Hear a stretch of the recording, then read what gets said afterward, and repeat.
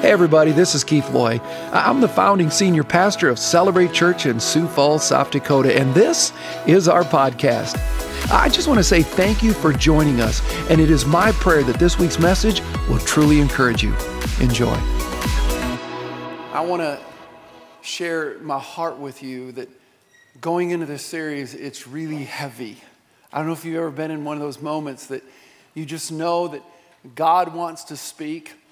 And if we remove God, maybe it's something that you know that needs to be done, and yet there's a heaviness about it because obviously I don't ever want to get in the way of God. But I want to preface it by sharing with you that I think God's word is truly a letter of life. I say it this way, it's the greatest Hallmark card ever written. God truly loves us. God really cares about us. God wants more for what we think we actually want. Do you understand what I'm saying? Let me say it this way. I'm pretty sure that if you stood at an altar and you held the hands of someone of the opposite sex, there was something down deep that you really wanted to live out a fairy tale marriage. You just did. And what I'm saying is God wants that on steroids for you. God desires it so deeply for you because He's the one that created it. But that's not the world we're in. And so I'm going to come out, if you will, heavy. And there's a reason for that. I just want to share that. And everything I'm going to share with you is a biblical truth.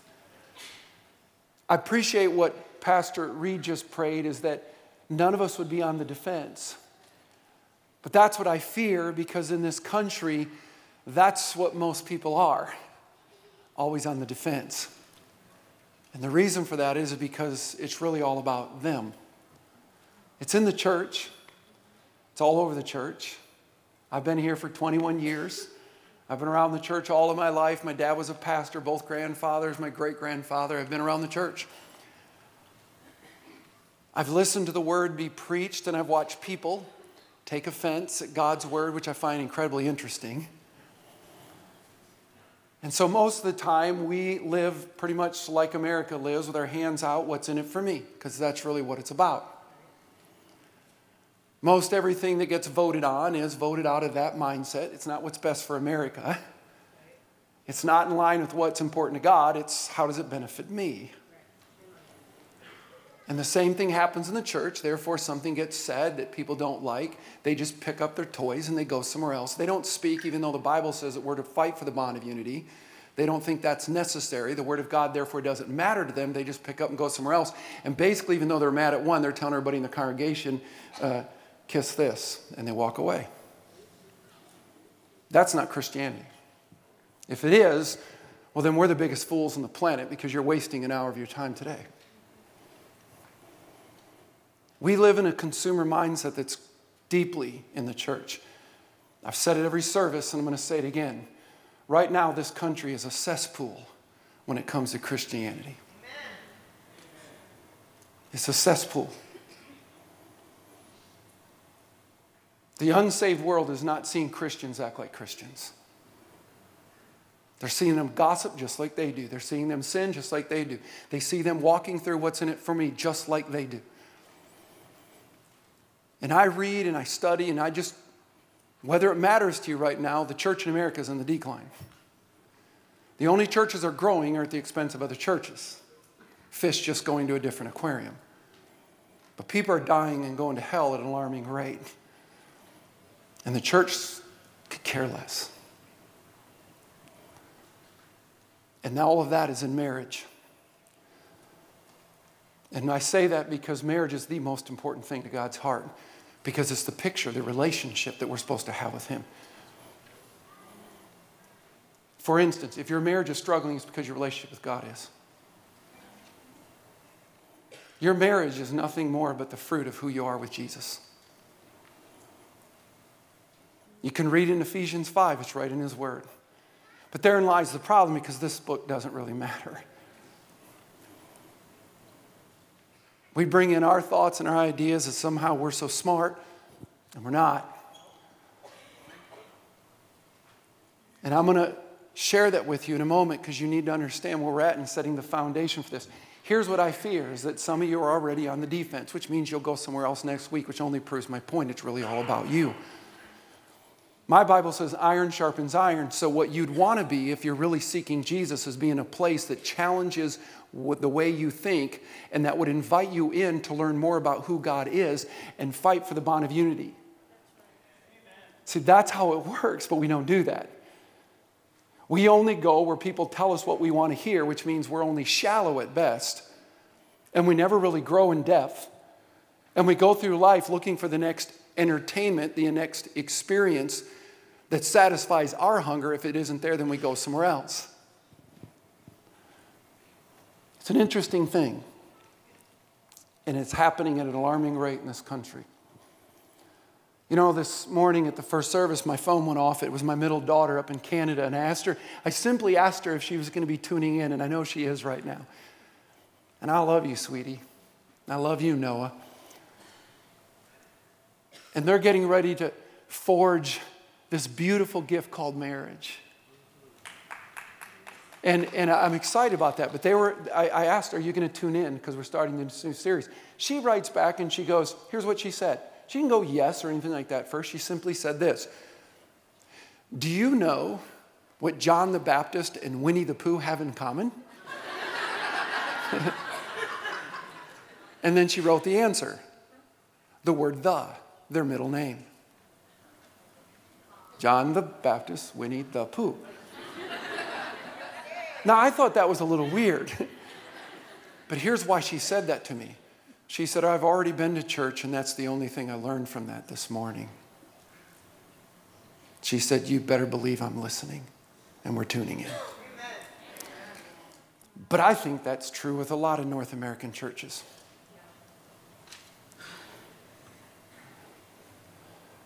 And that concerns me. There is a God who loves you so much. He created this beautiful thing called marriage. And it sickens me to listen to how people talk. They'll come up and go, being a Christian is so hard. And I'm like, you kidding me? It's so easy. Being a non-Christian to me would be hard. Because you have nothing that you live for except for yourself. Which means you got this little thing called life, and the older you get, the closer you get to the grave, and you realize what an incredible waste of life that you actually had. Chasing things you cannot take with you. That would be hard for me. I find Christianity easy. And by the way, I think marriage is easy when you understand marriage. Because marriage is nothing more but the fruit of my God. And the closer I get to Him, that fruit just simply flows in the relationship that I have with Kay. We've been married 30 years, and the longer we're married, the easier it's getting. When you understand marriage and how we go about it and what creates the problems in the first place. See, I'm hoping for this journey that even though I know some of you won't be back, it saddens me, but welcome to America. But we're Christians, right? Yeah, whatever. So I'm not afraid to say it. People go, you can't judge. Oh, yes, I can. The Bible says you'll know them by their fruit. And I wouldn't know the fruit if I can't inspect it, could I? And my Bible says that you want to know who my followers are. Watch how they love one another. And love doesn't pick up its pieces and go somewhere else and hold on to the hurt and then talk about it. That ain't in the Bible. You play with it you want. I'd rather go to hell than give my life the way America defines Christianity. And I'm not afraid to say that. I'm sickened by it. It's no wonder why we're losing the game, not winning it.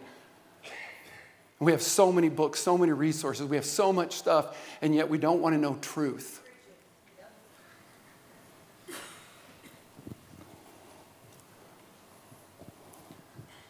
But I'm hoping that for the next 10 weeks you'll step in. I'm hoping for the next 10 weeks that you'll come and say, listen, see, I'm okay if you don't agree with me. I'm okay with that. I surround myself with people who I don't always agree with. But they make me think in ways I normally wouldn't think if I just hang around people who tell me what I want to hear. And they challenge me, and I'm like, wow, I never thought of that. And a deep friendship comes out of it. And so I'm hoping that you'll jump in, and we're going to unpack the Word, because everything I'm sharing with you is scriptural. We got to quit hiding behind this Jesus who didn't exist the way we make him exist. I remind you, it was the church that put him on the cross. It wasn't the unsaved, per se. They didn't like what he had to say. They liked the condition they were in, that they were just comfortable. And Jesus came along, and by the word comfort's not even in the language of Christ. God wants us to grow. God wants us to deepen, and God wants us to experience all that he has. He loves you with so much love. And he gave us an incredible manual to show us how to experience that love. And that's why he said, if you love me, obey it. Trust me. Don't go with your feelings. Don't go with your culture. Don't go with your ideas. Don't trust that friendship unless that friendship's with me. And let me show you all that I have for you. And so I'm hoping that you'll commit for the next 10 weeks. We're going to spend 8 going right into Palm Sunday. Palm Sunday, I'm calling it the engagement. And then come Easter, we're calling it the wedding, because that's really what Easter was all about. Because when you really get Easter, you'll understand the marriage. That's why if you're single, quit using that word. Because if you're a follower of Jesus, you're not single. Paul even said, he didn't use the word single. It's not in the Word of God. He said, I'm married. I'm married to Jesus. That's where my marriage is. And he said, I wish you were like me. And what he was talking about, not that you weren't married, but if you could understand the intimacy and the incredible, unbelievable things that God has for you and the marriage that you have with Christ, it will pour out in every area of your life. Paul found it such a joy to say, I am married. I have this amazing relationship with Jesus. And that's why this series, everything that we're going to teach, is for everyone in this room. And I'm hoping that you'll come hungry right now. I'm hoping that you won't find yourself put on the defense. Because if you are, I hope in that moment you'll stop and go, okay, God, there's something wrong with my heart. Because I have people say things that are so far left of what God would say. I'm not offended. Anytime that I'm on the defense, it says more about me than anything else. Because when I'm right here, this is never an issue. I don't have enemies but one. His name is Satan. You follow that? And so I'm hoping that you'll come and say, okay, we're in. For the next, you'll join a life group. You'll get a part. Quit making it about your world. Let's get into God's. Jesus Christ had a life group. He had hundreds and hundreds of disciples, but he modeled us a life group of 12 where he poured himself into. And then when the church launched in Acts, they met on the weekends because they had to get the teaching of the apostles. Then they met, the Bible says, from house to house. They were in life groups, then taking what was said, and they let it sharpen themselves to be deeper. And they would grow in Christ. They didn't meet to argue what they just heard, but to wrestle through it and apply it to their lives. Because when it's all said and done, we're all going to have to stand before the Father. Every one of us. And be accountable for the incredible gift he gave us called life and the gift he gave us called marriage. Amen to that? So if you got your Bibles, I want you to go to Malachi, last book of the Old Testament. Malachi chapter 2. If you don't know where you're going in the Bible, if you get to Matthew, the first book of the New Testament, you're just one book too far. It's the last book of the Old Testament. The last prophecy that's going to be spoken before it seems God goes silent for 300 years, which is the gap between the ending of the old and to the new. We have nothing recorded. I just find that interesting. Maybe because we need to really hear from this prophet as he's crying out. He's calling God's people to make a change. And truth be told, that's how I feel right now. I feel like I'm in a desert land, a wasteland, and sharing truth that can change everything if you'll come listening rather than pushing back in defense. That's my hope for you. Church, I want you to listen to this, and I want to be very clear in this. God doesn't care about weddings.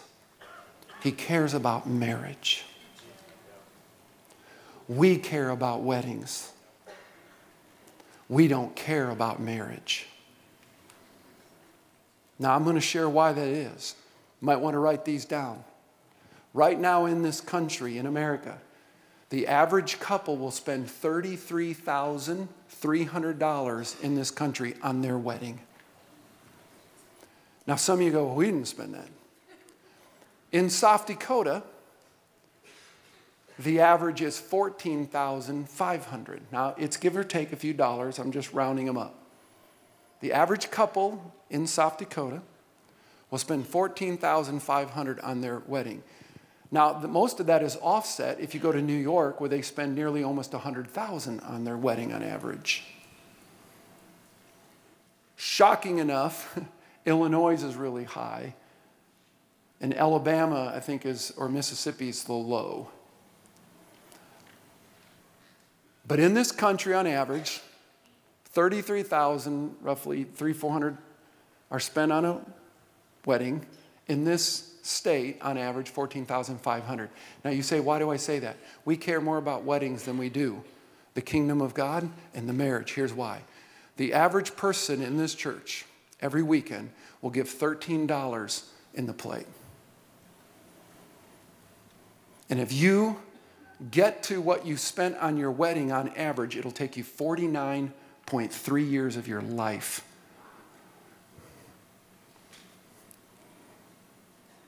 No kidding, most people, couples, when they come to me and they say, what's the one thing you would tell us to start turning our marriage to the good? And I always say, start tithing. Amen. So I always tell them, they say, really, what about our marriage? And I said, oh, that is your marriage. Trust me. Because I think it's the greatest evidence. It's why Jesus spoke about it the most. And it's the evidence that you're putting God actually first. One of the greatest evidences you can do. If you meet the average in this state, it'll take you 23.3 of your years of what you spent at your wedding. Weddings don't matter. Marriages are everything. And it hurts my heart, the mockery in this country we're making of God. The mockery. That we stand in churches and we get married before Almighty God. And I say that because I want you to listen to this. 2/3 of the world's wealth is in this country. Of all the money in the world, 2/3 of it is in this country. I've said that to you before. 7% is all we represent of the world's population. Think about that. 93% of the rest of the world lives on 1/3 of the world's wealth. 2/3 of it's in this country. We're rich. And it doesn't take long to walk this country and see the arrogance of how smart we think we are. We're so smart.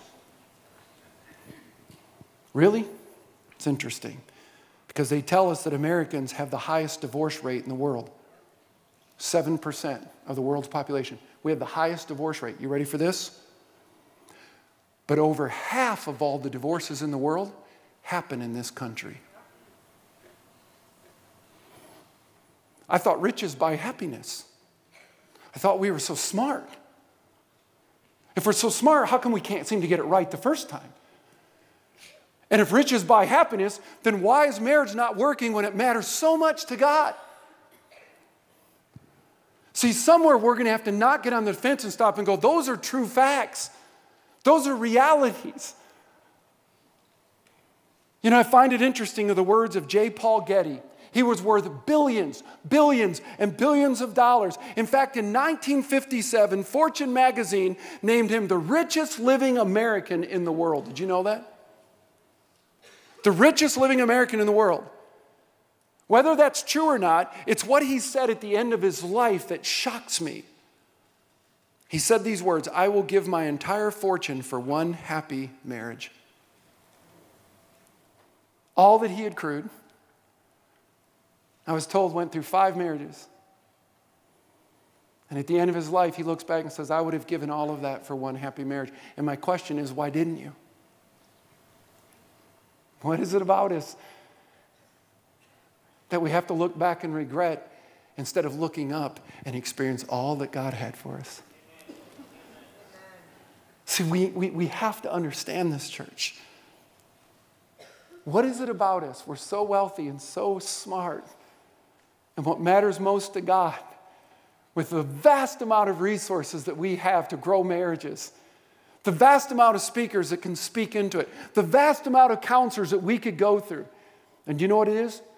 It's what the prophet said. Pride goes before the fall. Because this country doesn't teach humility. This country doesn't teach brokenness. This country teaches arrive, be here, get on top.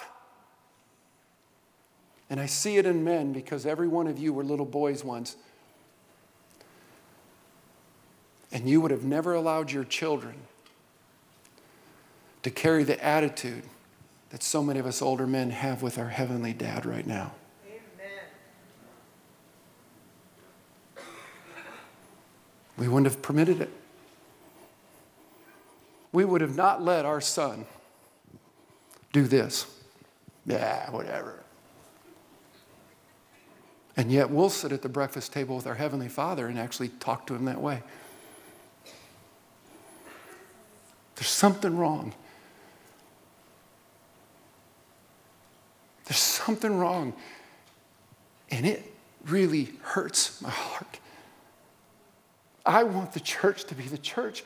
I want God to be who He said He would be, and we would allow Him to open the floodgates of heaven, and that somehow we could humble ourselves and be broken and quit bickering and arguing and fighting and thinking we know when we know nothing, when God knows everything. And surrender is to surrender ourselves to Him and let Him be God and let Him show everything that He has for you.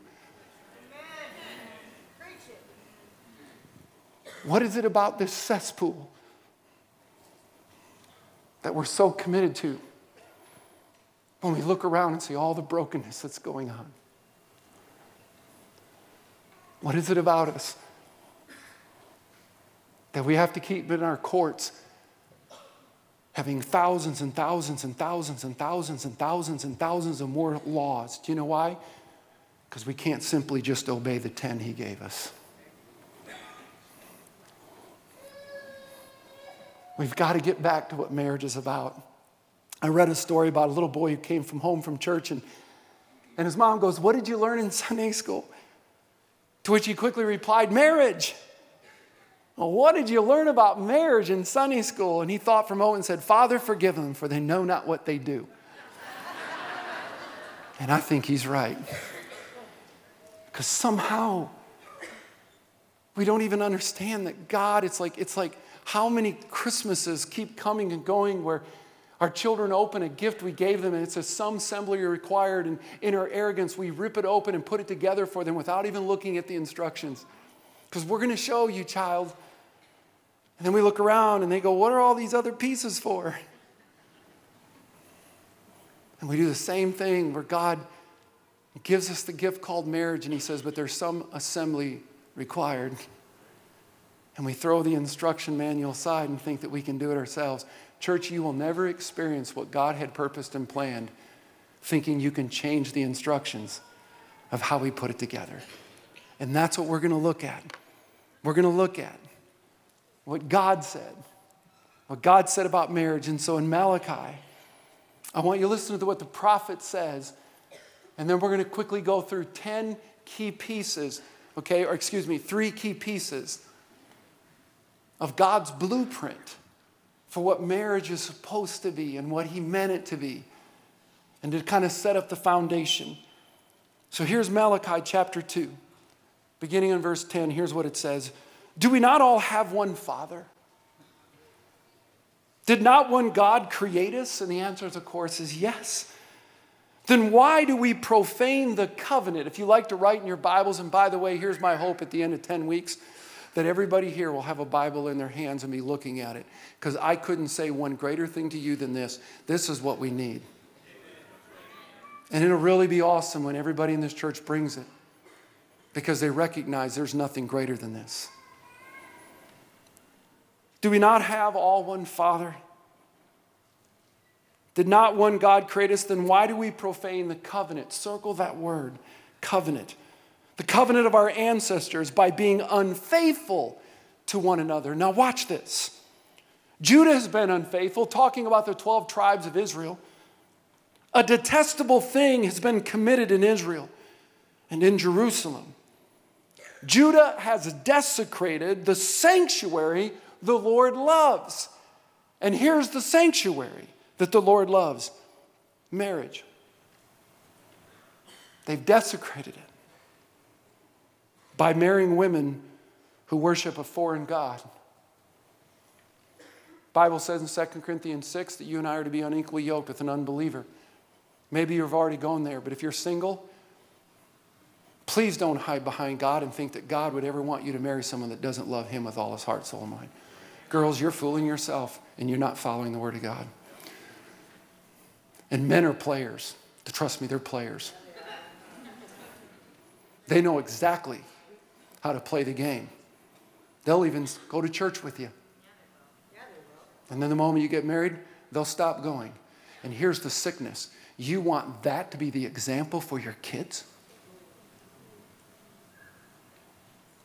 Because all they're telling you is, I don't care about my kids. I just want you. And what you should want more than anything is that he would want him, not you.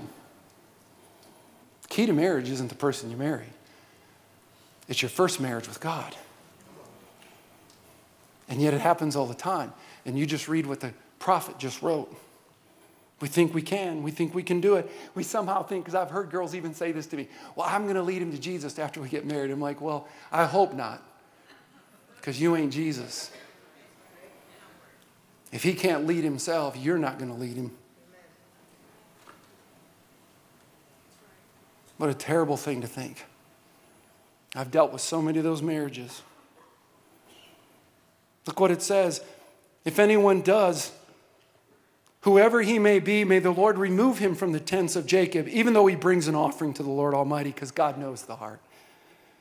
Here's another thing you do. You flood the Lord's altar with tears. You weep and wail because he no longer looks with favor on your offerings or accepts them with pleasure from your hands. And you ask why? It is because the Lord is the witness. He can judge your heart. Nothing is hidden. Why do we think we can fool him? Because we're more interested in the image that we propagate to man than the intimacy that God already knows that we have with him. And I'm just saddened by that. God knows. There's nothing you're doing that he doesn't know. There's not a thought you have that he doesn't know. It's because the Lord is the witness between you and the wife of your youth. You have been unfaithful to her. Though she is your partner, the wife of your marriage covenant, you've broken the covenant. And it isn't just going out and having an affair with another person. Jesus said, if you even look at a woman and lust, you've committed adultery in your heart. I know your heart. It's that I judge. You're cheating on her. You think you're hidden? I watch you do that every day.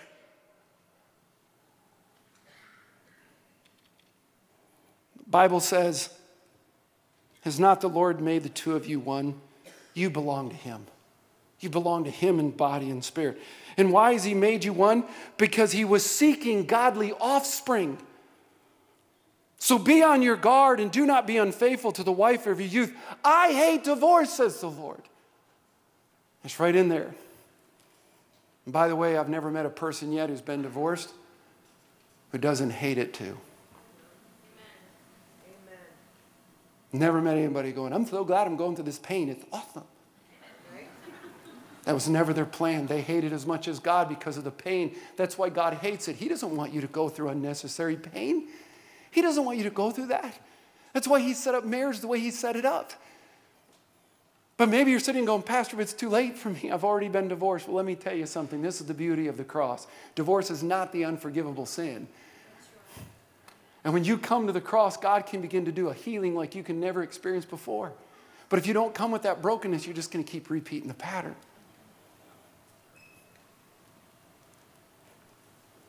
And I'll say this, a marriage license down the courthouse doesn't make you married. It's the covenant you make before God that makes marriage. All you get is a few tax breaks with a piece of paper. Look what he says. You belong to him. You belong to me in body and spirit.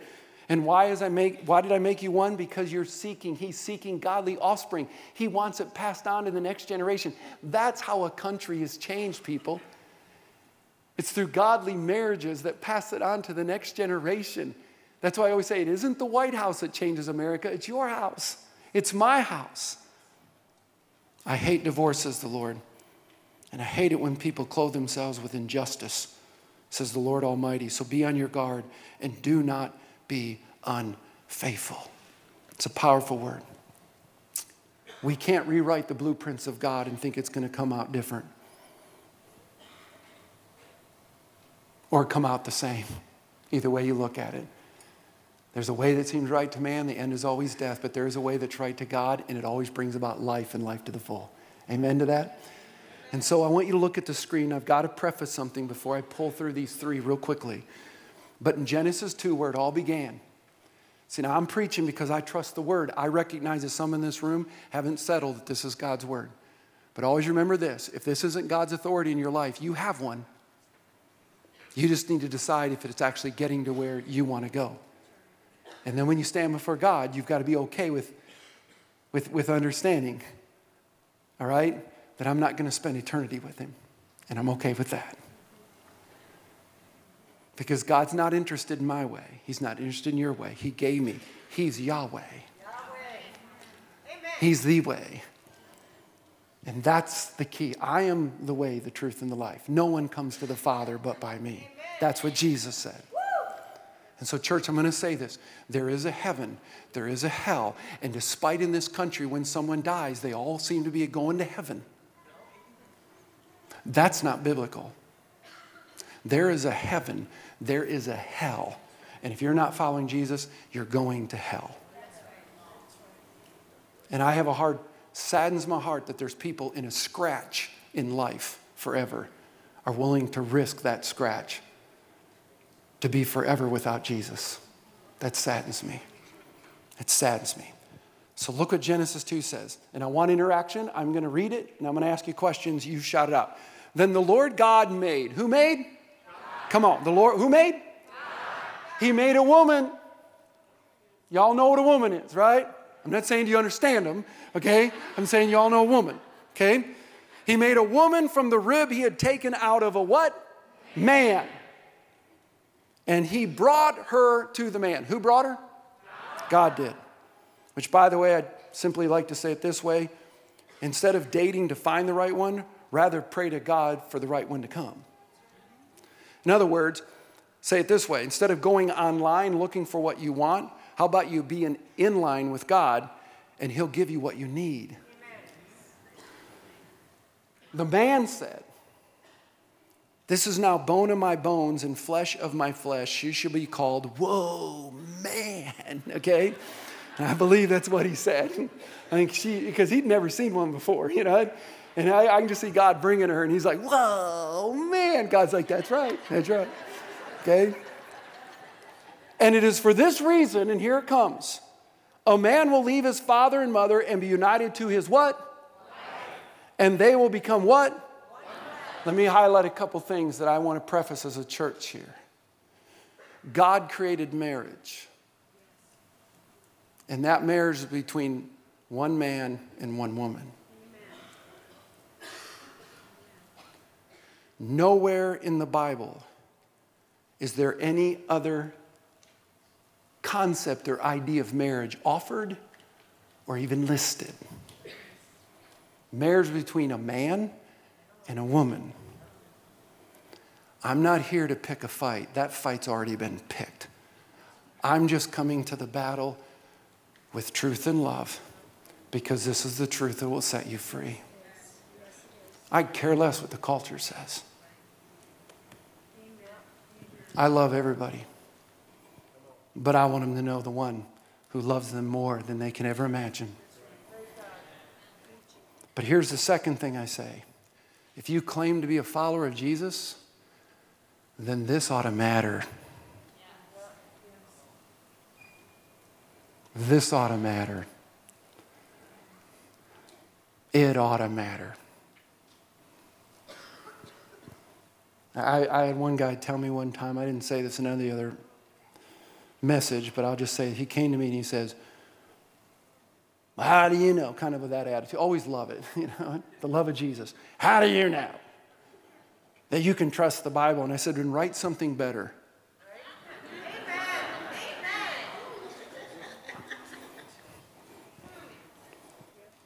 I really meant that. I was just like so frustrated hearing it. Write something better. Because man's been trying to do it in America, and America is on the dead decline right now. So we're not writing very good stuff. We're not writing very good stuff, people. But God wrote some unbelievable stuff. I like what Tim Keller writes in The Meaning of Marriage. Marriage didn't evolve in the late Bronze Age as a way to determine property rights. The Bible begins with a wedding between Adam and Eve, and it ends in the book of Revelations with a wedding of Christ and the church. Marriage is a God thing, and thus it requires the author of it to be in the center of it for it to succeed. And it's been proven for many generations by millions of people in multiple cultures. And the marriage has not only survived in God's way, it has flourished. So I say this to say this. If there is a failure in marriage, the fault lies not in the institution of it, but in the participants of it. And we need to recognize that we can experience marriage. So if you got your notes, take them out real quickly. And what I want to do is I want to quickly give you 3 blueprints for marriage. God's blueprint for marriage. This is biblical stuff of what God set marriage to be. Here's the first one. It's all about commitment. Say it with me. It's all about commitment. Say it again. It's all about commitment. Or as one writer put it, a good marriage is not a gift which the bride and groom discover among the wedding presents. It's a lifelong, built by 2 hearts, 2 pair of hands, constantly working together over a long period of time. Now, I'm not asking you to shout this out, but I have a question. Are you all in?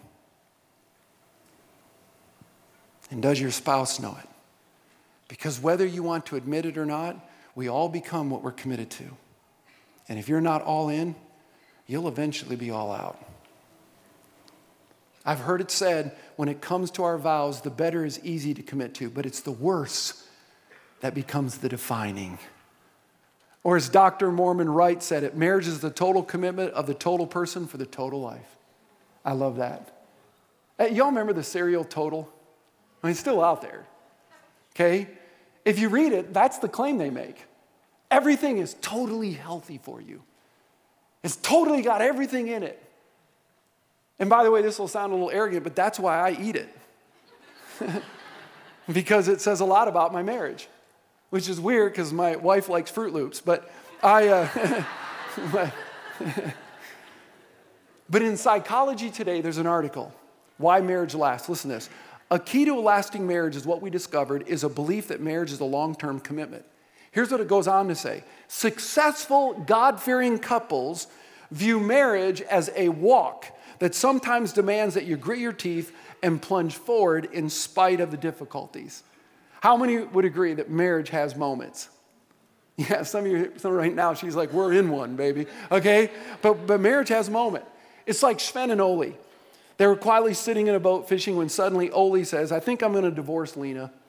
She hasn't spoken to me over 2 months. Sven was quiet for a moment, and then he said, you better think that over. Women like that are hard to find. But careful, man. Anyway, it's about to go to another month, okay? But every marriage has moments. But listen to this. But those who understand the covenant that God made in marriage never let the moment define the marriage, because it's just a moment. It's just a moment. I like what Mignon McLaughlin says. A successful marriage requires falling in love many times over and over, always with the same person. See, I like that. A lot of people don't know that I've been married to multiple women. It's true. A lot of people don't know that. And it's like, well, you've been married to Kay. I've been married to Kay 31 years this July. But see, you don't understand that I've been married to multiple women, which is weird. They all have the same name, Kay. Because the girl I got married to 10 years after we got married isn't the same girl. And I had the privilege of falling in love with her all over again. And then after 20 years, Kay isn't the same Kay that she was 10 years prior. And I've had the privilege of falling in love with her all over again. And you know why? Because of commitment. I knew she would go through changes, just like I would. But I'm committed as God is molding her and she's changing. See, in the book, Becoming Married, by Anderson and Cotton, marriage doesn't happen with the signing of a contract. It happens when you understand God's covenant. See, let me help you with it. In a contract, two parties never have to be in the same place. They're always separate. It's a contract. It's like salad dressing. You have one part oil, one part water. And so what do you do when you get ready to put on your salad? You shake it up. You put it on your salad, but then what do you do when you set it down? What does it do? It separates. It goes right back to its original state. That's not marriage. Marriage is a covenant. It's more like mashed potatoes. You peel them, you put them in hot water, put them in a bowl, and you mash them together. And no matter how long you let them set, nothing's going to ever take them back to their original state. True? See, this is why my wife never says, "You big stud." She says, "You're a big spud." You know what I mean? And so, anyway, listen to the words of Charlie Tremendous Jones. People get in trouble in their marriage because they get committed to the wrong thing. Watch this. They are committed to their spouse, but the problem is their spouse is human. And there'll be times where your love isn't strong enough to stay committed. That's a contract. I am committed to the institution of marriage that God ordained, of the covenant, and to the vows I made to Him regarding my marriage. Therefore, being committed to that keeps me in when my love may not be there in that moment.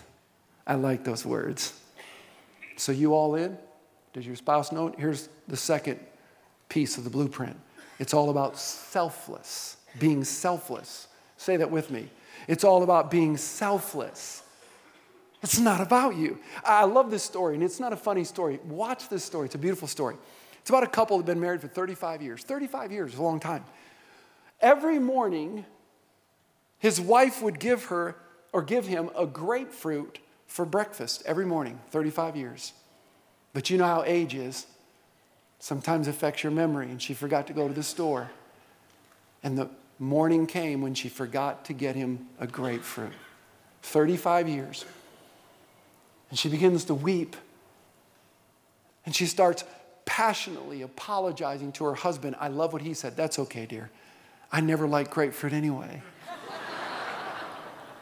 Think about that. How beautiful is that? Ephesians 5, Jesus said, or Paul wrote, but he's really speaking on behalf of Christ. Husbands, go all out in your love for your wives, exactly as Christ did for the church. A love marked by what? Giving, not getting. His words evoke her beauty. Think about your relationship with him. Everything he writes is for your beauty. Everything he does and says is designed to bring the best out of us. Dressing us in dazzling white silk, radiant with holiness. Wouldn't that be cool if that's how we love? Because that's how we're supposed to love. See, if I gave every man in this room, you after church, you go out in the parking lot, and sitting out there is a 1968 fully restored GTO. Now, some of you are like, "I wouldn't want that." And I'm like, okay, well, when I tell you what it's worth, you might go, "Okay, I do." Anyway, but it is always funny. But right now, I looked one up. It's worth $106,000. And so I stick that fully restored. By the way, my brother had one of those, and he sold it in high school for $500. Anyway, love it. It's out in the parking lot. And I have one for every guy in this room. So if you don't want it, you can sell it. But it's worth, fully restored in mint condition, $106,000. Here's the thing is, one, you'd probably question why I would bring them to church on a day like today. But secondly, as you're driving it away, you'd be incredibly careful. And when you got home, I'm pretty sure you wouldn't just leave it out in the driveway. Because if you sell it, I need to keep it and it stayed. If I'm going to keep it, how cool is that? I'm only going to drive it when the weather's beautiful. Which means 2 or 3 days a year in this state, okay? All right? But here's my thing. You would take good care of it. Does your wife feel that way that you would feel about that car? Or maybe she's not worth $106,000 to you. A man wrote, "Dear Abby, I'm in love. I'm having an affair with 2 different women. I can't marry them both. Please tell me what to do, and don't give me that morality stuff." I like what she wrote back. "Dear sir, the only difference between humans and animals is morality. Write a veterinarian." See, the Bible says we're not to copy the behavior of the world. We're not to copy the customs of the world. We're to be a new and different person. And you know what that difference is? Being selfless. That's what Paul wrote. When you do things, when you do anything, do not let selfishness or pride be your guide. Instead, be humbled and give more honor to the other than you do yourself. I love those words. Men, when was the last time you washed your wife's feet? Maybe that's something you could do today. And if you can't, at least ask yourself why. Because you're on the right road. Start asking the right questions. Here's number 3, and I'll invite the team to the stage. It's all about a Savior. It's all about a Savior. If you get marriage, you need to understand this, then Jesus needs to be Lord of your life. Next week, we're going to unpack that more because that's really the key to marriage. When you understand how much God loves you and the way He treats us, and we can learn from Him, it's a game changer. See, as I said before, marriage is a God thing, which means it requires God to be in the thing, to be everything that God wanted us to be. See, the most important day in my life wasn't the day I said yes to Kay. The most important day in my life was the day I said yes to God. Because everything flows from that. You might want to write this down. Relational intimacy begins with spiritual intimacy. Greg Beale says it this way: God has made humans to reflect Him. But if they do not commit themselves to Him, they will not reflect Him, but they will reflect something else. For you will either reflect the Creator or something in creation. We just read it from Malachi. Didn't the Lord make you one with your wife? In body and spirit, you are His. See, marriage starts here, not here. It doesn't start at the altar that I stood there with Kay. It started at the altar when I gave my life to Jesus. It's a game changer. If you were to die right now, would you hear Jesus say, "Well done, well done, welcome home"? I can't do that for you. But if you don't know Him, the author of marriage, you'll never grow with her or him. You'll never be able to truly show him or her. And you'll never be able to grow with her or him.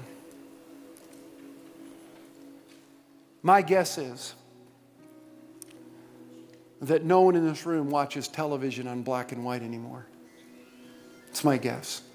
If you still do, let me know, because I have an extra color TV you can have. But that would be strange, because if there's one thing I've learned in America, we like the latest and the greatest.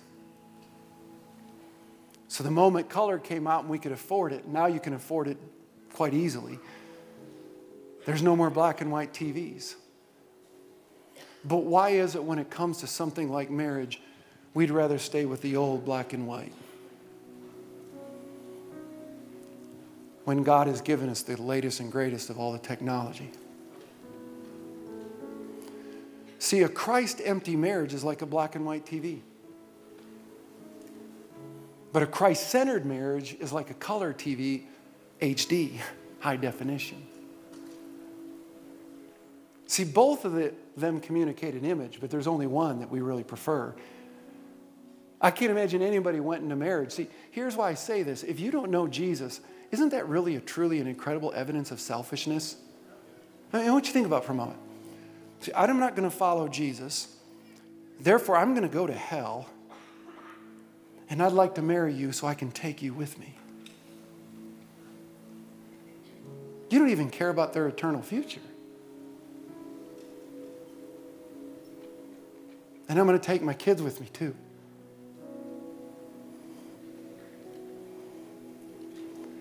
See, in my marriage, I know my wife's watching. I know what it's like. See, I think I have something to say because I know what it's like to be in a marriage early on where there was unfaithfulness. I know what it's like to be full of anger and out of that immaturity say words like, I hate you. And I know what it's like to sleep in separate bedrooms. And I know what it's like to call my dad and I said, Dad, I made a lot of mistakes and I deserve this. And my dad, that was when the game changed. He goes, what did you just say? I said, I lived a life of sin. I deserve it. And he goes, whoa, what an arrogant kid you are. I said, Dad, you want to explain that to me? He goes, you think Kay's your punishment? Maybe you're her punishment. You think God likes you more than her? Man, son, I thought I taught you better about what the cross does. God don't give you no plan B. Kay's your gift. He's trying to teach you something about how much he loves you through her, and you're not even seeing it.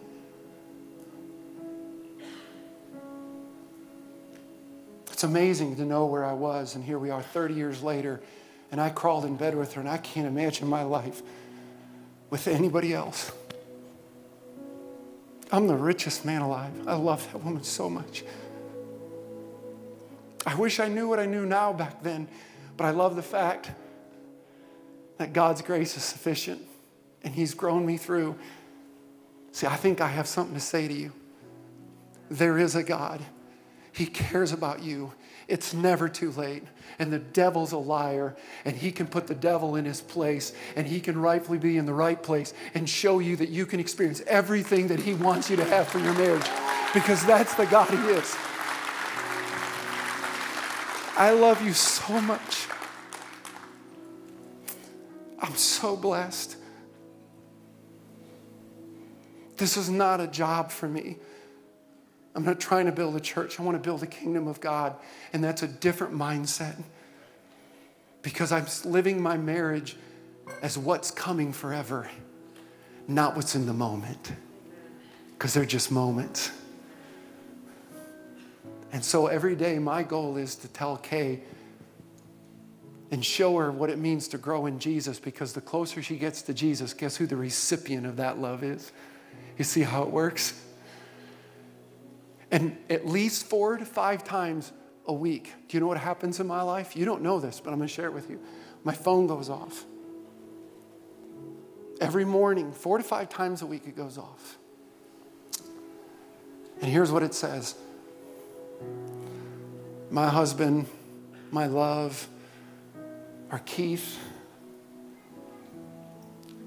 she says, I want to tell you how much I love you.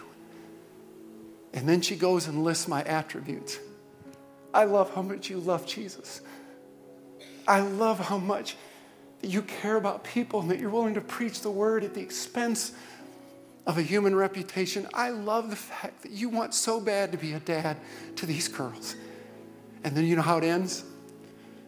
Dear God, help me to be the wife that Keith needs. Help me to express words of appreciation, encouragement. Do you know what that does to a man?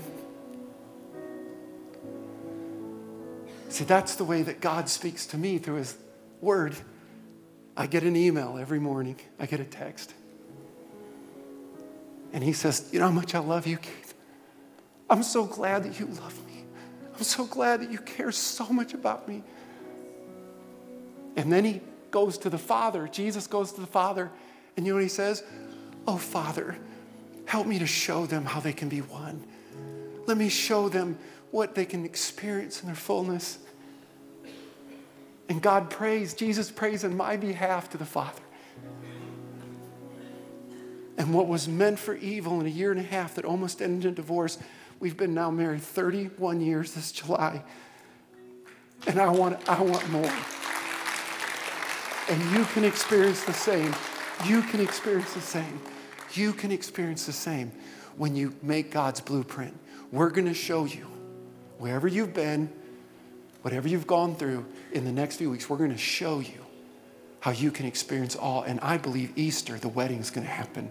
And I believe that come Easter, there's going to be resurrections and marriages all over. and resurrections in life, and people are going to rise to a brand new thing. And you know what the world's going to do? I want what you got. Because that's what marriage is supposed to be. It was never meant for you. It was never meant for each other. God put you together because you shine brighter to the world. That's why he put you in it. And so what I'm trying to do is pour gasoline on the fire. And so the world will know. And it's humbling to me how many people write me and say, I want what you got. I love that. And so I tell them, just as I'm doing now, Father, in this room are people that you love dearly. I can't even begin to love them like you. And everything you have for them is good. Nothing is to hurt them. God, I pray right now that the attitude of the heart is not defense. It isn't pushing back. God, I pray that in the depths of the hearts, people are being broken. They're just saying, God, I want you. I want the fullness. Even if their marriage is doing well, God, I want more. I want more. God, I believe that you answer those prayers, that you love them. God, you want to do something in this series that's more than just a weekend and a message, but a transformational moment. God, you're up to something. It's a year of breakthrough. And we want your word to go forth. I don't want to get in the way of it. Always, God, if I've said something that wasn't of you, then God, I pray that you'd erase it from their minds. They deserve better. They just need to hear your truth. And that truth will never return void. So God, thank you. Wow, you're so good. Maybe men, maybe ladies, if God has been speaking to you, just maybe you reach over and grab their hand. That's enough. To let them know, man, I want everything God wants for us. Let them know. Well, thanks again for listening. To hear more messages like this one, make sure to subscribe and check out our podcast channel for past messages. And if you like what you're hearing, consider rating it and even sharing it with your friends. It helps so much. You know, you can click the share button, take a screenshot and share it on your social stories and tag us at Celebrate Church. For more content from Celebrate and to connect with us, go to celebrate.church. We love you and we believe in you. God bless.